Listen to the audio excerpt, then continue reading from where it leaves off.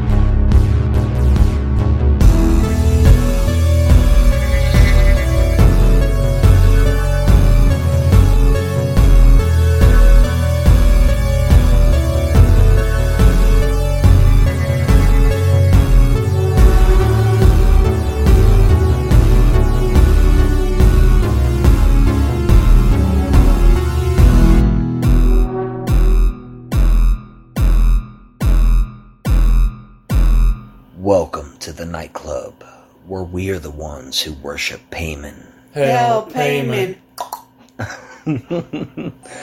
I am Travis Maxwell Boone, and I'm joined by... Angel Boone. Ricky Prejean. That's right, the fucking nightclub coven is together again. Bitches. It's the trifecta. I've been waiting for this episode for so long, and we had such a hard time getting to it because our son was so sick that he almost didn't let it happen. He was coughing, he was running around, running amok. But you know what? We're gonna do it. We're gonna talk about Ari Aster's Hereditary. Before we get there, though, since we have Ricky here with us, we've been neglecting our metal.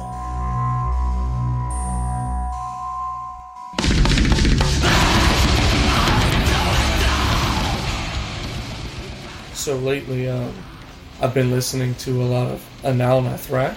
They're kind of a buffet of different genre sounds, but the album that I've been listening to is called the Codex Necro, and it's very black metal oriented. And Anal Nathrak. That's spelled A-N-A-L, sorry, 2 A's. And Nathrak is spelled N-A-T-H-R-A-K. The name actually comes from the Excalibur movie. One of Merlin's spells is Anal Nathrak over and over again. And then, like, the Lady of the Lake fucking throws the sword out. Some shit, yeah. He just says that a bunch of times. And something cool happens. But yeah, that's Anal Nathrak. They're a very abrasive duo from England. So I keep hearing Affleck. And now Affleck. It's a heavy metal Affleck. It sounds kind of like a bunch of geese. It's like, the whole record. Angry geese, yeah. It could work. Angry geese. Flock of angry geese. I also have Blood Incantation's new album, Hidden History of the Human Race. It's on Bandcamp, on Dark Descent Records from Colorado. It's good shit. It's technical death metal, just like you'd expect from Blood Incantation. Fuck yes. Their record before this, which was called Star Spawn. Yes, that fucking album is fucking awesome. If you're into Star Spawn, if you're into Extra Dimensional and all that other stuff, you'll love it. It will not disappoint. I've also been listening to a lot of Horrendous. They are also on Bandcamp with all of their albums. I would give Idol a go if you haven't heard them already. Idol is a great album. It's probably the most commercial thing they've done, but it's still very much Horrendous. Been digging a lot of Nails lately. Nails is a 3-piece kind of hardcore, grindcore outfit that's pissed off and heavy as shit and full of kick-ass riffs. I love it. I've been wanting to share with the audience some of these fucking metal bands because I've been falling behind. I've just been trying to put out some of the episodes of the podcast. Haven't been keeping up with the metal so much, but this is all good shit right here. I can say with somewhat experience and somewhat with just trust. Ricky is the guy that gets me into metal. So if you haven't heard any of these fucking bands, I have links in the show notes. I want to give just one more. There's a band out of Austin called American Sharks. They've got kind of like a stoner dad rock thing mixed with punk. Oh, yeah. And it's kick-ass shit. You can find them on YouTube. You can find some of their stuff on Bandcamp. Check out their music videos. They've got a couple. They kick ass. I don't think I've ever heard them, but someone else has mentioned them before. I saw them live. First time I hear that. They opened up for Clutch a few years ago in Texas, and I saw them live, and we were all kind of blown away, like, oh shit, this band kicks ass. If you can open up for fucking Clutch, yeah. The guitarist looks like Jeffrey Dahmer. It's really cool. That is a treat. He had like this rat tail going. He's a trip. Yeah, he's a trip. But yeah, they're a great band. Fantastic live. I've seen them twice now. I definitely vouch for their sound. Their sound kicks ass. If you like punk, if you like stoner rock, dad rock, dive into American Sharks. They kick ass. I've gotten a few reviews, by the way. I wanted to read those out while Angel and Ricky were both here so they could be privy to what people are saying about us. Sounds cool. Sweet. Zatany. Calling from across the street. Zantony! Peter, I release you! It made me laugh today. I was like, damn. Now that we've mentioned some metal recommendations, I wanted to go ahead and read out some reviews we got on iTunes. I didn't see this last episode, so I didn't get to mention it, but we have some. We have 2. We have 9 overall ratings, all 5 stars. What? Thank you all. Yeah. Friends. Good job, Travis. Good job, all of us. And so we have 2 5-star reviews. One is from Pliskin71, who writes, "Excellent. The intro music is awesome and draws you in. Edited very well, and I like the unique and differing structure each episode. Thank you, Pliskin71. And the next review comes from, I'm going to butcher how to say this, Ostid RS, or Osti DRS. I'm sorry, I don't know how your profile goes, but it says, if you're looking for a podcast that will send chills up your spine, you've come to the right place. Maybe not this episode. I mean, probably not this one, but I appreciate these reviews. What were their usernames again? Pliskin71 and Ostris Osti DRS or Ostid RS. Thank you anyway, Osti DRS and Pliskin71. We appreciate that. Fuck yeah.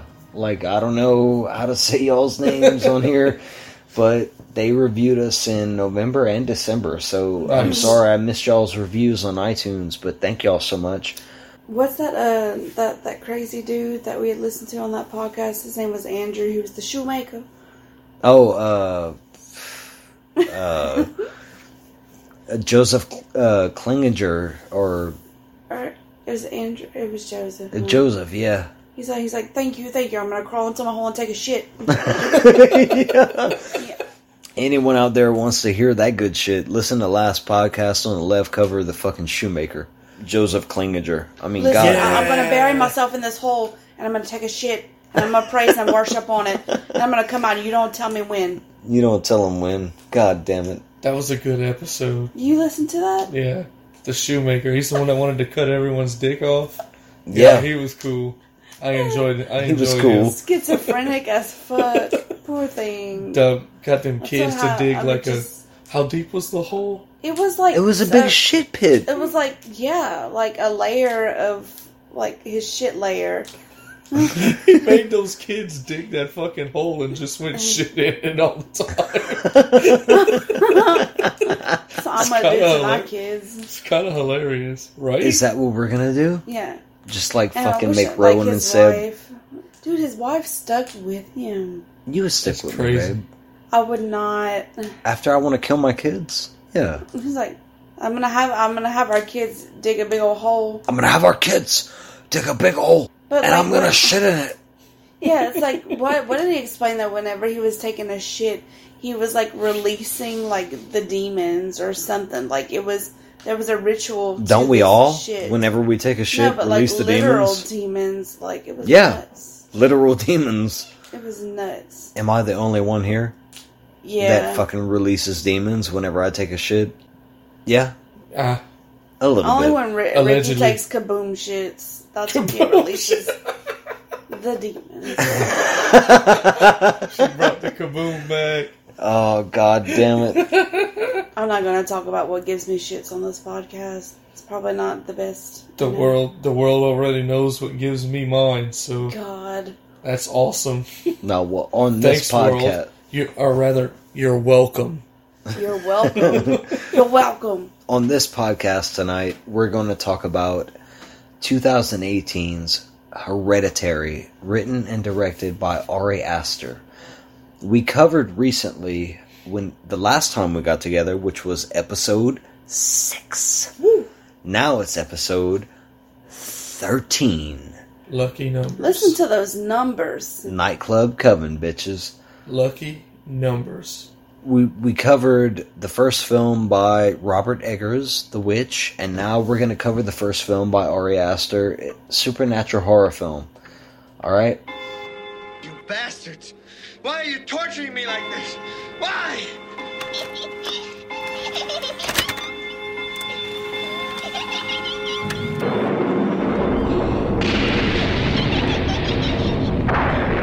Shut up!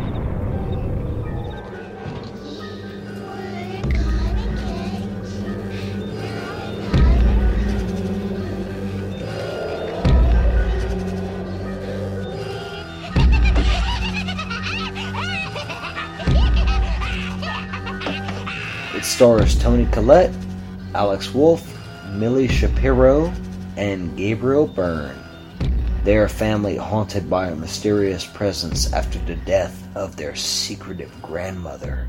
Aster describes this film as a family tragedy that curdles into a nightmare, and cited Carrie and the cook, the thief, his wife, and her lover as dramatic influences, and based the telephone decapitation on a real-life incident that occurred in Marietta, Georgia in 2005. Every interior shot except in school was filmed on a soundstage with removable walls to create a far-away shot that would encapsulate the effect of a dollhouse, which was the overall film's aesthetic. The film premiered to praise at Sundance and was released in the US by A24. Toni Collette is next level in this film. Anyone else agree with that? Yeah. Very much so. So it's like she Her stole the show from the performance beginning. was like, holy fuck. The film opens with an obituary which reads, Ellen Taper Lay, 78, passed away after a prolonged illness at her daughter Annie's house on April 3rd, 2018. Beloved wife of the late Martin Lay, devoted mother of Annie Lay Graham and late Charles Graham, cherished grandmother of Peter Graham and Charlie Graham.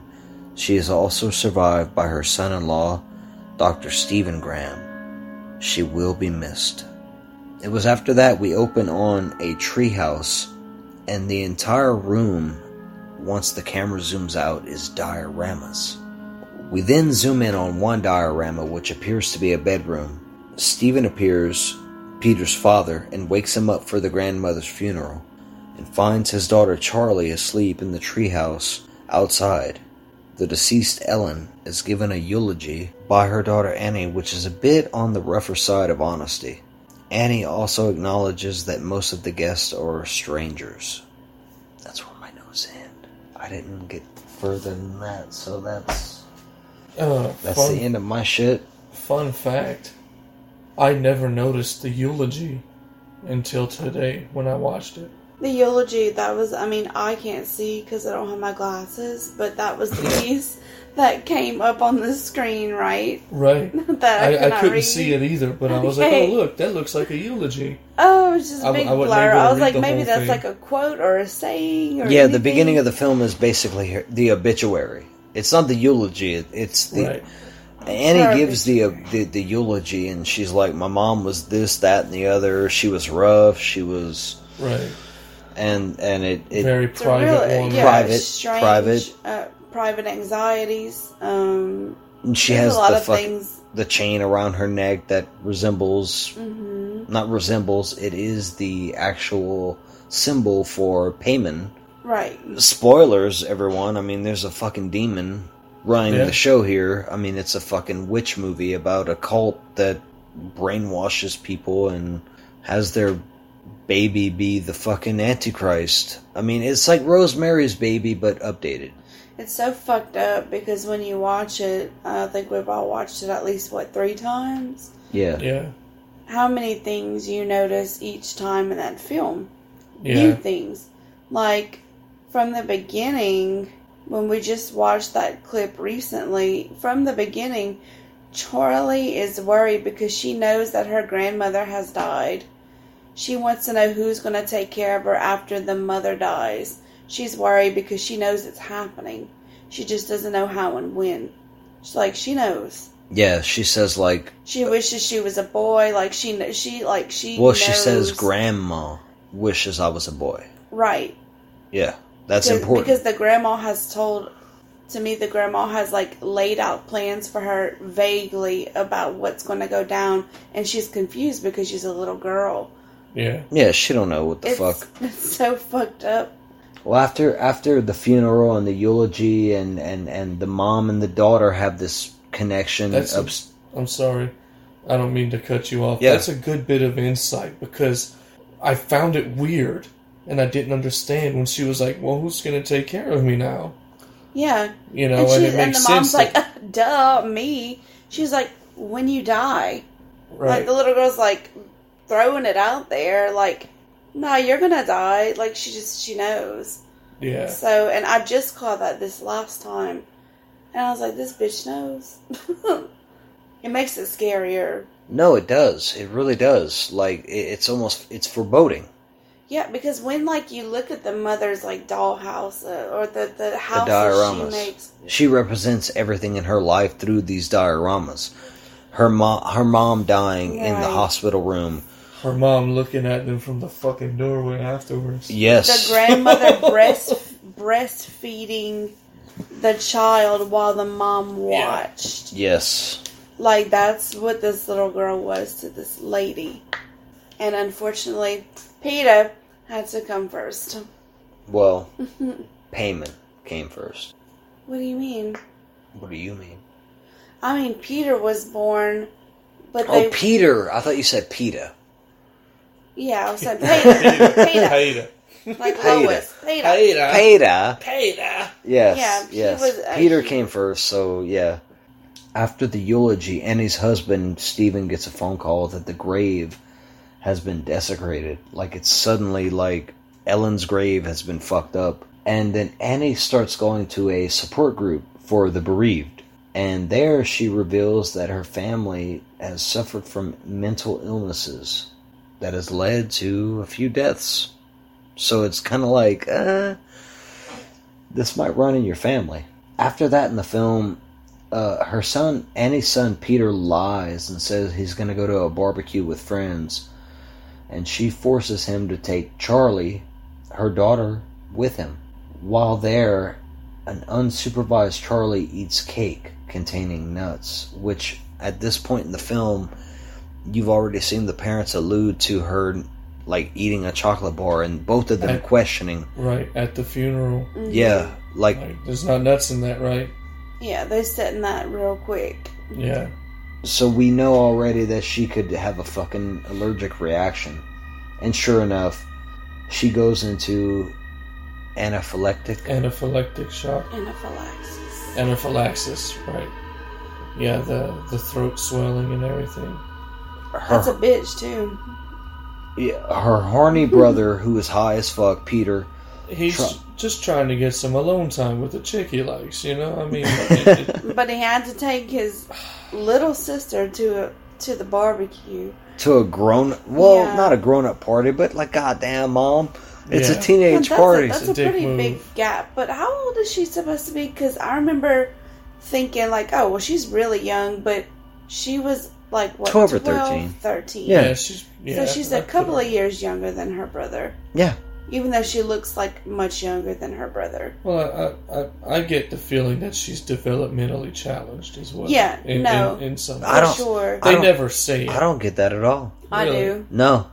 Not from the clicking and... No. I mean, just the weird stuff she says. I think she's just kind of... a weird kid. A weird kid, but she's... I mean... I think she's got issues. I could say what her issues are, but we're gonna fucking dive into those soon. So she has anaphylactic shock. Peter is driving her home out of nowhere because he's high upstairs with this chick, and then his sister's choking. So he's like, fuck, I'm gonna get her home. And on the way home, she can't breathe. She rolls the window down in the vehicle, sticks her head out the window to be able to get a breath of fresh air, and then something happens. Peter swerves to avoid roadkill and then stops suddenly. He peers into the back seat. The camera does not. Then he looks forward. He gets teary-eyed. And then he drives home. He leaves his sister in the car and goes upstairs. The next morning, his mother comes outside, ready to go to town, and finds a headless corpse in the back seat. We suddenly cut to the head of his sister on the side of the road, covered in ants.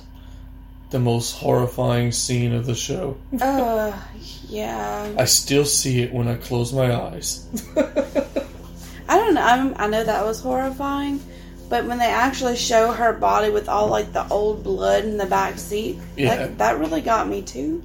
Just like being dismembered. Right. It's a shitty thing. When we saw this in theaters, we bought tickets for A Quiet Place, and then we snuck into Hereditary afterwards. I forgot about that. Why'd y'all do that? Because we were cheap bastards. I wouldn't do that now. I'd pay for the ticket. We should pay for it. I'm going to buy this on Blu-ray one day. But we snuck...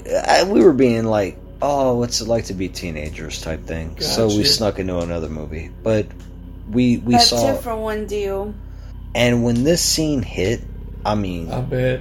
It was a showstopper. The audience paused. Everyone paused. I mean, it's fucked up. It's grotesque. Yeah. And the way Ari Aster shot this scene, where he has the brother driving his sister home, she sticks her head out the window. You hear the thing, right? But you don't see it. He stops. He's high. He's fucked. Right. He doesn't know how to cope with what's happening. He drives home. He goes upstairs. He goes to bed. And lays in bed fucking awake. Yeah. The next morning, the mom goes outside. That's so, like, bone-chilling. It is.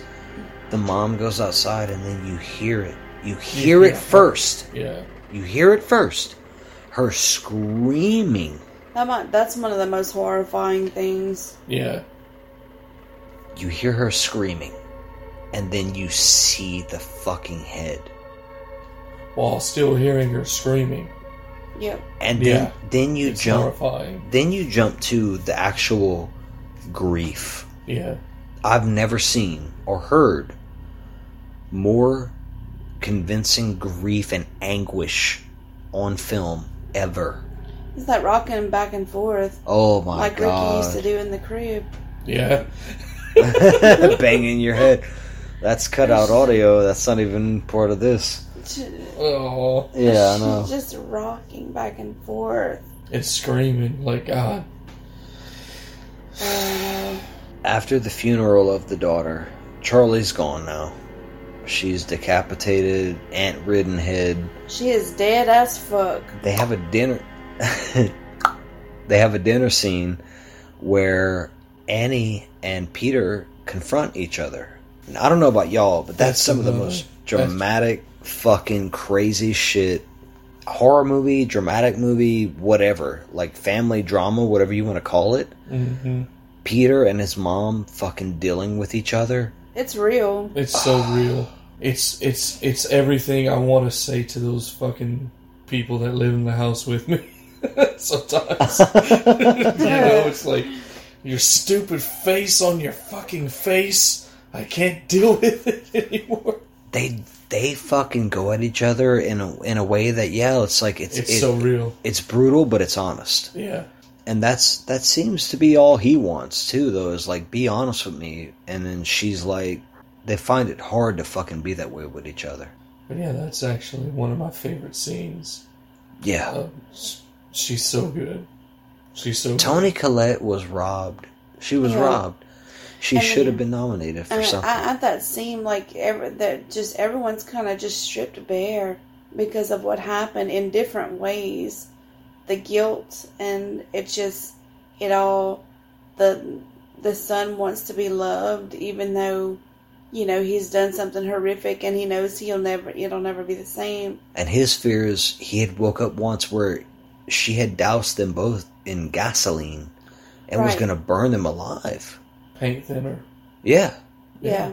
And that comes up later, but right. but it happened before, and that was his big thing. Is like, Mom, she snapped out of it once she struck the match. Yeah. Yeah, because he woke up hollering because he was that's crazy. It was supposed to be like what like quote unquote like sleepwalking episodes. Right. Well, after her mom and her daughter's funeral, Annie goes to a support group where she's befriended by this member known as Joan. After she meets Joan, Annie forces her family to do a seance to communicate with Charlie. And Charlie seemingly possesses Annie until Steve douses her with water. Yeah. She was calling out and she was scared and not knowing what's going on. And Steve threw water on her, and that's what snapped her out of it. Well, but by then it was too late. Suspecting that Charlie's spirit has become malevolent, Annie throws Charlie's sketchbook into the fireplace, but her sleeve also begins to burn. She catches on fire. That shit was crazy. I remember that, yeah. She quickly retrieves the book and heads to Joan for advice, but Joan is missing. Joan's not home. Joan's not home. And that you remember the placemats? What did it say? It said Joni. Is Joni? I think it said Joni. Oh, and she recognized it was from her mother that found was all the placemats. Yes. Not the placemats. Her mom would make these. And right here in the movie, she notices that Joan's welcome mat resembles her mother's craft work and goes through her mother's possessions, finding a photo album linking Joan to Ellen and a book with information about a demon named Payman, who is the king of hell and wishes to inhabit a male host. That's why Charlie was like, Grandma wishes I was a boy. Right. Because they failed with Peter. It's the second time they failed. Yeah, because they failed with Charles. Her brother. Yeah. That's what he meant by they keep trying to put people in me and kill himself. Yes, he killed his suicide. Yep. Suicided. God damn it all. But one interesting thing about that scene where she's knocking on Joan's door, the camera pans into her place, and you see candles and you see white I don't know what you would call like, it. Like, yeah, just her items, like her witchcraft. Decorations of I just don't know of what some you kind? call it if you just, like, it's almost like curtains, but it's not curtains. I don't know what the fuck to call Just it. like a... It's just white fabric, and it's just kind of like put right here. It's fucking ghostly fabric, bitches. You don't know what we're talking about here? God, come on, man. Stop fucking pretending. It's not important. What's important is that it pans all the way to the table, and you see a picture of Peter in like a little magic circle with some candles. Mm-hmm. And I believe the eyes are missing on the picture, too. Yeah. She also discovers photos of Ellen with cult members that were at her funeral. All the strangers she didn't fucking recognize at Ellen's funeral, who apparently worship her as a leader. In the attic, she discovers Ellen's decapitated and rotting body, and a strange symbol on the wall written in blood. The same symbol that her mother was wearing in the casket. It's the around her neck. It's the payment symbol. The sigil of payment. Fucking A. I'm just gonna say that my favorite character is Headless Grandma. She's pretty metal. Isn't it the husband that says, like, because the wife is like, no, she's in the attic, and it's like, did you put her in there? Right. Like, he's freaking He out. accuses her because she's been going out at night and having these and being crazy, a crazy person. Not like sleepwalking issues. I think he's like, did you put her in there? Like, did you do this? He accuses her. She's like, no. He definitely. And her body's like all swollen and rotten and flies everywhere. God damn. Been in her attic the whole time. I would shit my pants. No shit. Okay? Like, just to like go in my attic one day and it's like, oh, there's my dead mother. Her grave was desecrated and now she's in my attic. Right. And it's for rotten real. Yeah, and like if there's a stinks. fucking corpse in my goddamn attic and We moving out. it's like my grandma, I'd be like, okay, yeah, no, we're done. We're done here. What was her mother? Like, Whatever the... Girl. Well, Mom... If my mom's in my goddamn... we ain't got an attic. If your mom's in the ceiling, she wants to be there. She needs to be there. Yeah. Yeah, I agree. Yeah. Mom, you're okay. Be in my attic. Be in my not attic. House trailer. That I don't fucking have. That kind of creeps me out. Like, I don't go into the attic often. So you But don't think twice before you do now, huh? right. It's like, where's that dead bitch? I'm She's in the attic. I'm gonna make sure to turn the light on right away. And what's fucked up is there's like this little, you know those little dolls that sometimes people have, like that are made to just sit in the corner like they're being punished or whatever. What the fuck are you Looks like a talking little about? kid, you know? But they look like it looks like a little kid that's standing in the like corner. on their knees? Right, sometimes on their knees, sometimes they just Y'all sit. have that in your attic? Yeah, there's one in there. Oh my god. And I put it right where you can see it when you open the door. That way it scared Justin. Oh my god. So if I... We need to have a whole episode, like, when we do the Ouija board, going into Ricky's attic. Are we still doing a seance? Oh, we should. In Ricky's attic. Okay. No, Well, I mean, we With had the to doll. cancel this past Halloween because I wasn't home, but I plan at this moment on taking off for Halloween week in October. Hopefully we can get I'm I talking... would not want to fucks with that doll in your attic. I have a thing with dolls. Really? Well, Me too. I'm contacting someone in New Orleans who will do a seance that will come here. They gonna want money. Yeah. I ain't paying nobody. Fuck Well, that. I mean, okay. Who have you contacted and how much? I don't know. I'm not doing all this right now on the episode. I'm just saying I want to do a seance. Well, after Ellen's body is discovered, decapitated in the attic, bloating, fucking... My favorite I was character. about to say, it was like swollen and nasty and Awesome. and all black and shit. Well, we're jumping around because Ricky recently watched the film. Angel and I have not, so I know we're jumping, right? But at this point, Peter is in school, and that's when you start seeing the shock waves. Right. It's like the light's traveling. Which is like the ghost. Or the demon or whatever. Something's always happening. So it travels into him, and at this point, he slams his own face into the desk and breaks his own nose. I hate that part. It's fucked up. And he's scared to death, screaming, like horrified with what's happening to him. Well, also at this point in time, Annie is begging her husband Stephen to burn the sketchbook so she can sacrifice herself and stop the hauntings. Let's talk about the sketchbook. Okay. Yeah. The sketchbook, when she did the seance, the sketchbook was her link to Charlie's spirit. Yes.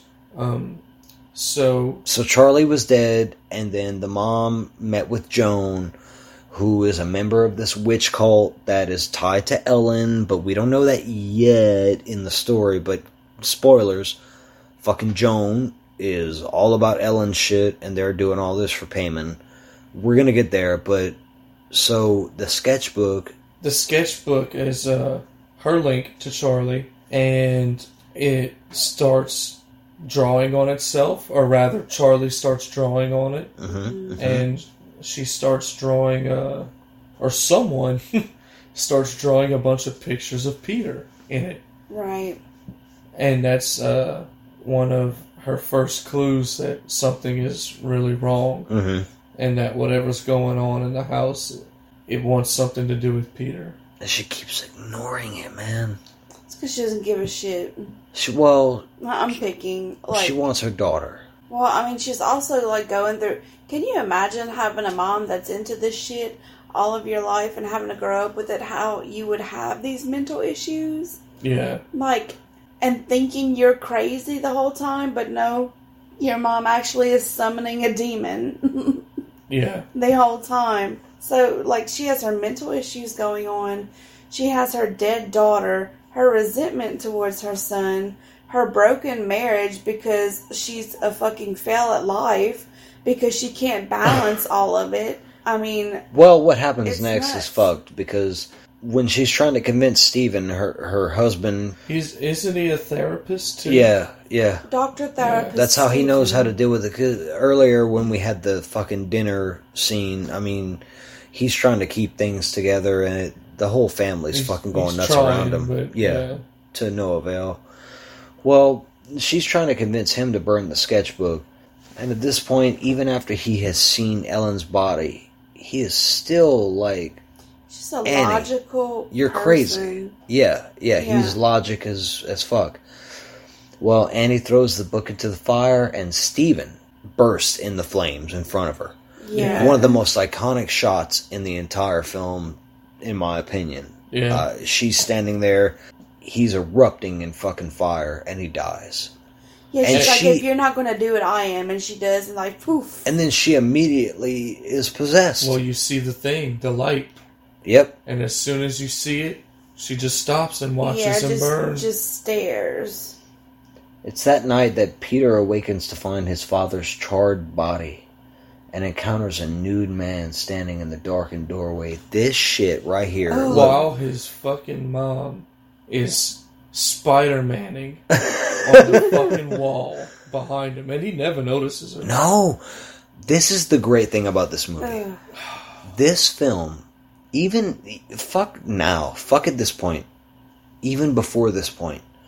When the film opens and it's dioramas and you're looking around and then the film zooms in and it's Peter's bedroom, whatever, from that moment you're trained. Ari Aster has trained you to look at every single frame. Look at every angle of that room. Yes. Yeah. Look at every point of this. When it's panning. Or just look at every corner of the film. Like, look at every single thing. As soon as they get back from the funeral. Because, she goes to that upstairs room, and, well, here's a shot in the fucking dark of some stuff, and if you look at the left, oh shit, there's a person there.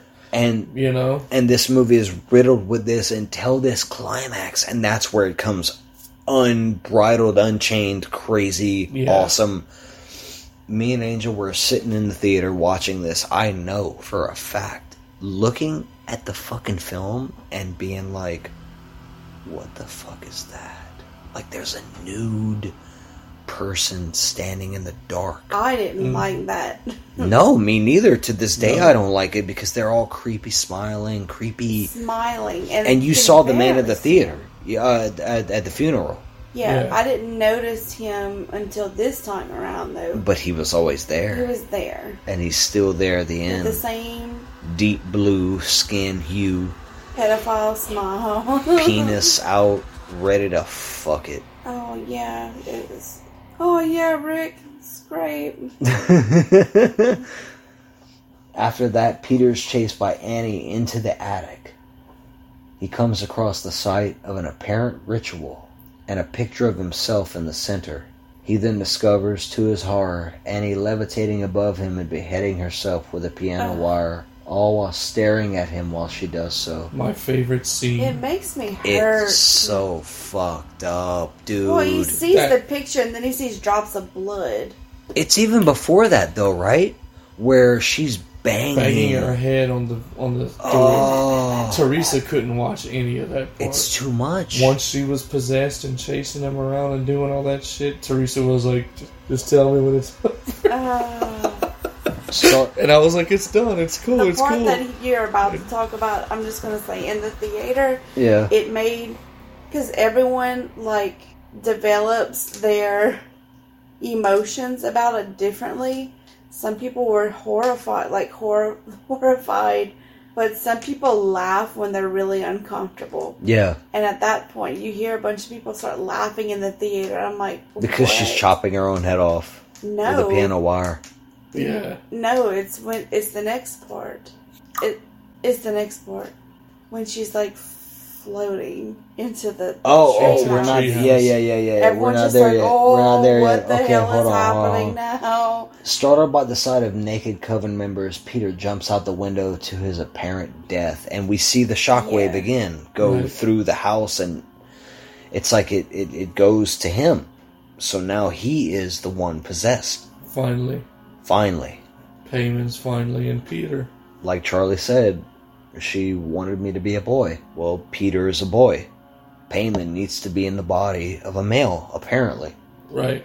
So why didn't... So Charlie's been Payman this whole time, in a sense. sense. What I don't understand, I'm sure I'm not thinking about it enough, is if it failed with what's-her-name's brother, why did it fail when Peter was born? Because he was a son. Don't know. They don't explain that. She just... That bothers me. I feel like it's a missing link. I feel like it's somewhere in that story, but I'm just not... I haven't seen it yet. I haven't picked up on that either. I think they probably might say it, but I can't claim to know. Or like he just didn't possess the qualities that that was going to be... Yeah. This kid only has one upper lip. What are we going to do with that? A light enters his body and he awakens, following Annie's levitating corpse into Charlie's treehouse. There, Peter sees Charlie's crowned, severed head on a mannequin. Yay. Joan, other coven members, and the headless corpses of his mother and grandmother bow to him. Joan puts the crown on Peter's head, explaining that Charlie has originally been the host of Payman since her birth, which was Ellen's doing, but they have now corrected their mistake. Payman holds dominion over Peter, giving him his desired male host. The cult members pledge their lives to Payman, allowing him to rule over them, before then saying praise to him, with the final shot of the treehouse resembling one of Annie's miniature art pieces. The film then cuts to black.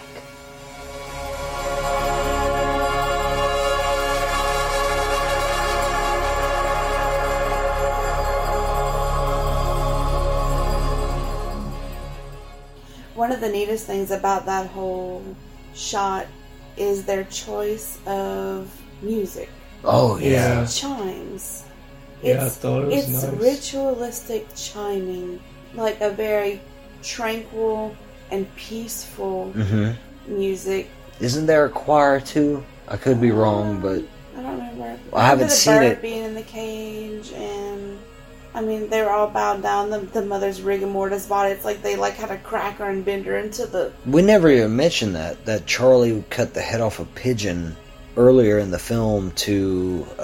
She didn't cut it off, right? She found it cut off. No, she found it. She cut it off. She did? Yeah. She stole the scissors from the classroom. Yeah. She cut the pigeon's head off and made it like a little crown and... Yeah, it was in her sketchbook too. There's a lot full of lore. So many small pieces. Yeah. Like, I had figured out what was going on, like, with all the pieces coming together by the end of it, because it took that long. I knew something like that was going to happen, but when it actually took place, I'm like, okay, well, all these pieces, like, they tied in really like a scavenger hunt to, like, what was going to happen. Right. It you almost still watch you, the movie, and you still find things. The way it feeds you information is It's really crazy. Cool. We saw this one after A Quiet Place, right? I liked it a lot more. Yeah, I intentionally saved it for after A Quiet. I figured it would, and I mean, I'm not trying to be like a fucking whatever. I'm saying, like, when we went to see these two films, I knew A Quiet Place would be the mainstream horror flick, and Hereditary would be the more art house style. And just like the Thinker's Witch, film.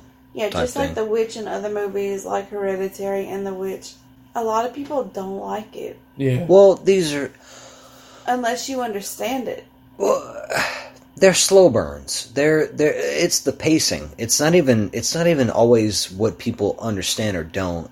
Which I do think people should analyze film more than they normally do. But okay, look, let's be honest. Most people are family people, or if they're not, then they're busy and they listen. If they're listening to this podcast at all, thank you.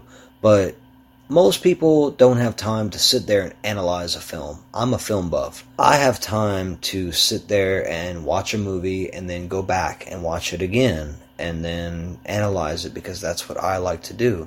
Some people don't. You watch a movie like Hereditary, you watch a movie like The Witch, you watch a movie like Midsommar. There are films where you start them off and you can tell, okay, I'm going to have to pay attention here, and the movie's going to take me on a little journey. It's not always point A to point B to point C.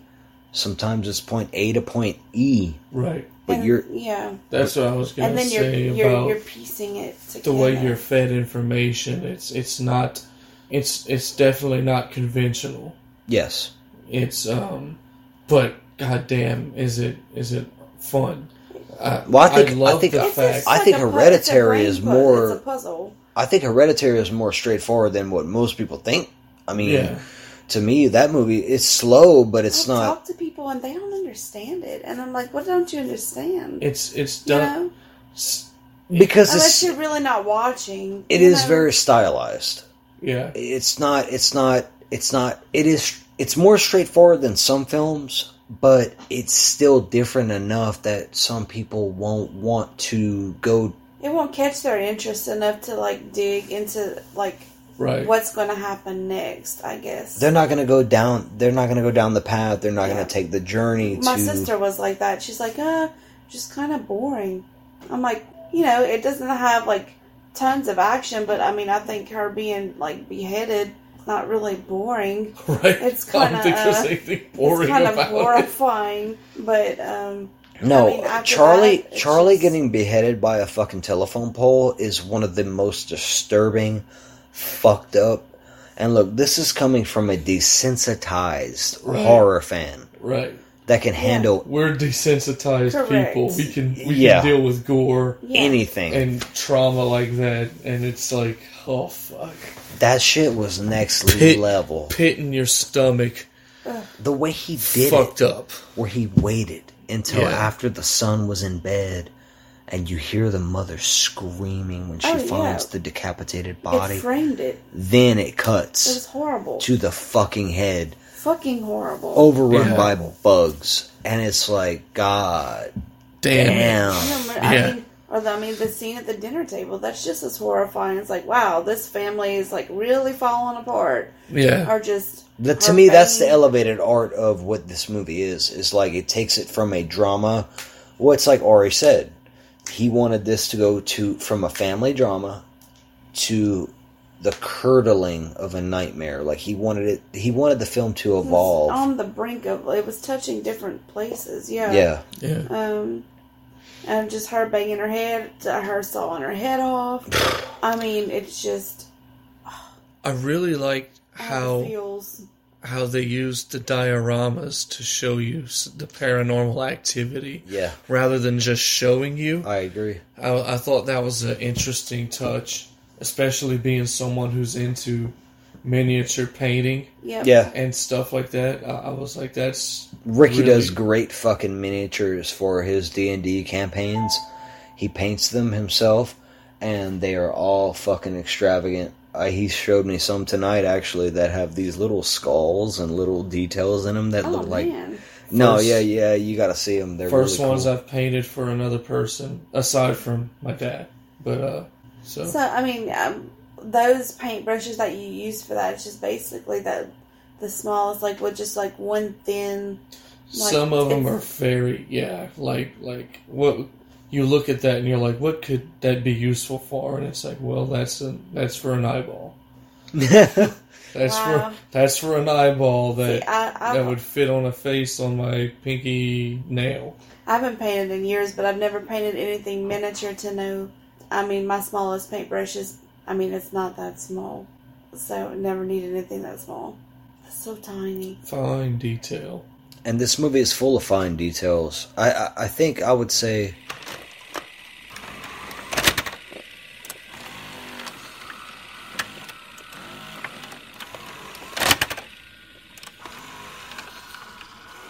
We had an interruption, and my sick son woke up, so Angel ran off to the room, and she's been laying down. I've got no real good way to end this. I enjoy the film Hereditary a lot. I think I enjoy it more than Ari Aster's second film, Midsommar, a little bit. I still need to check that one out. Yeah, I haven't seen it yet. Well, look, it covers some of the same ground as Grief and Loss, but yeah, as far as what the better film is, it's hard to say. There's some beautiful fucking shots in Midsommar that are just absolutely fucking perfect. So, without Angel coming back, I'll sign off for her. Thank you, Angel, for being on the podcast. Thank you, Ricky. Thanks for having me. I enjoyed the movie. I can't recommend it enough. It's a lot of fun, and it's got a lot of rewatch value. Yes, I agree. I think there's plenty to fucking gain every time you watch this movie. A lot of substance. A lot of going on. I think we failed. We failed at doing that. So we'll just get it all in right here at the end. Yeah, we didn't do it enough during the show. So here it is. That should be the name of the episode. What? I don't know how you spell that, but no, just embrace the darkness. Embrace the and stay. Yeah. Let's end it. Let's end it like that. Let's do it like that. Yep.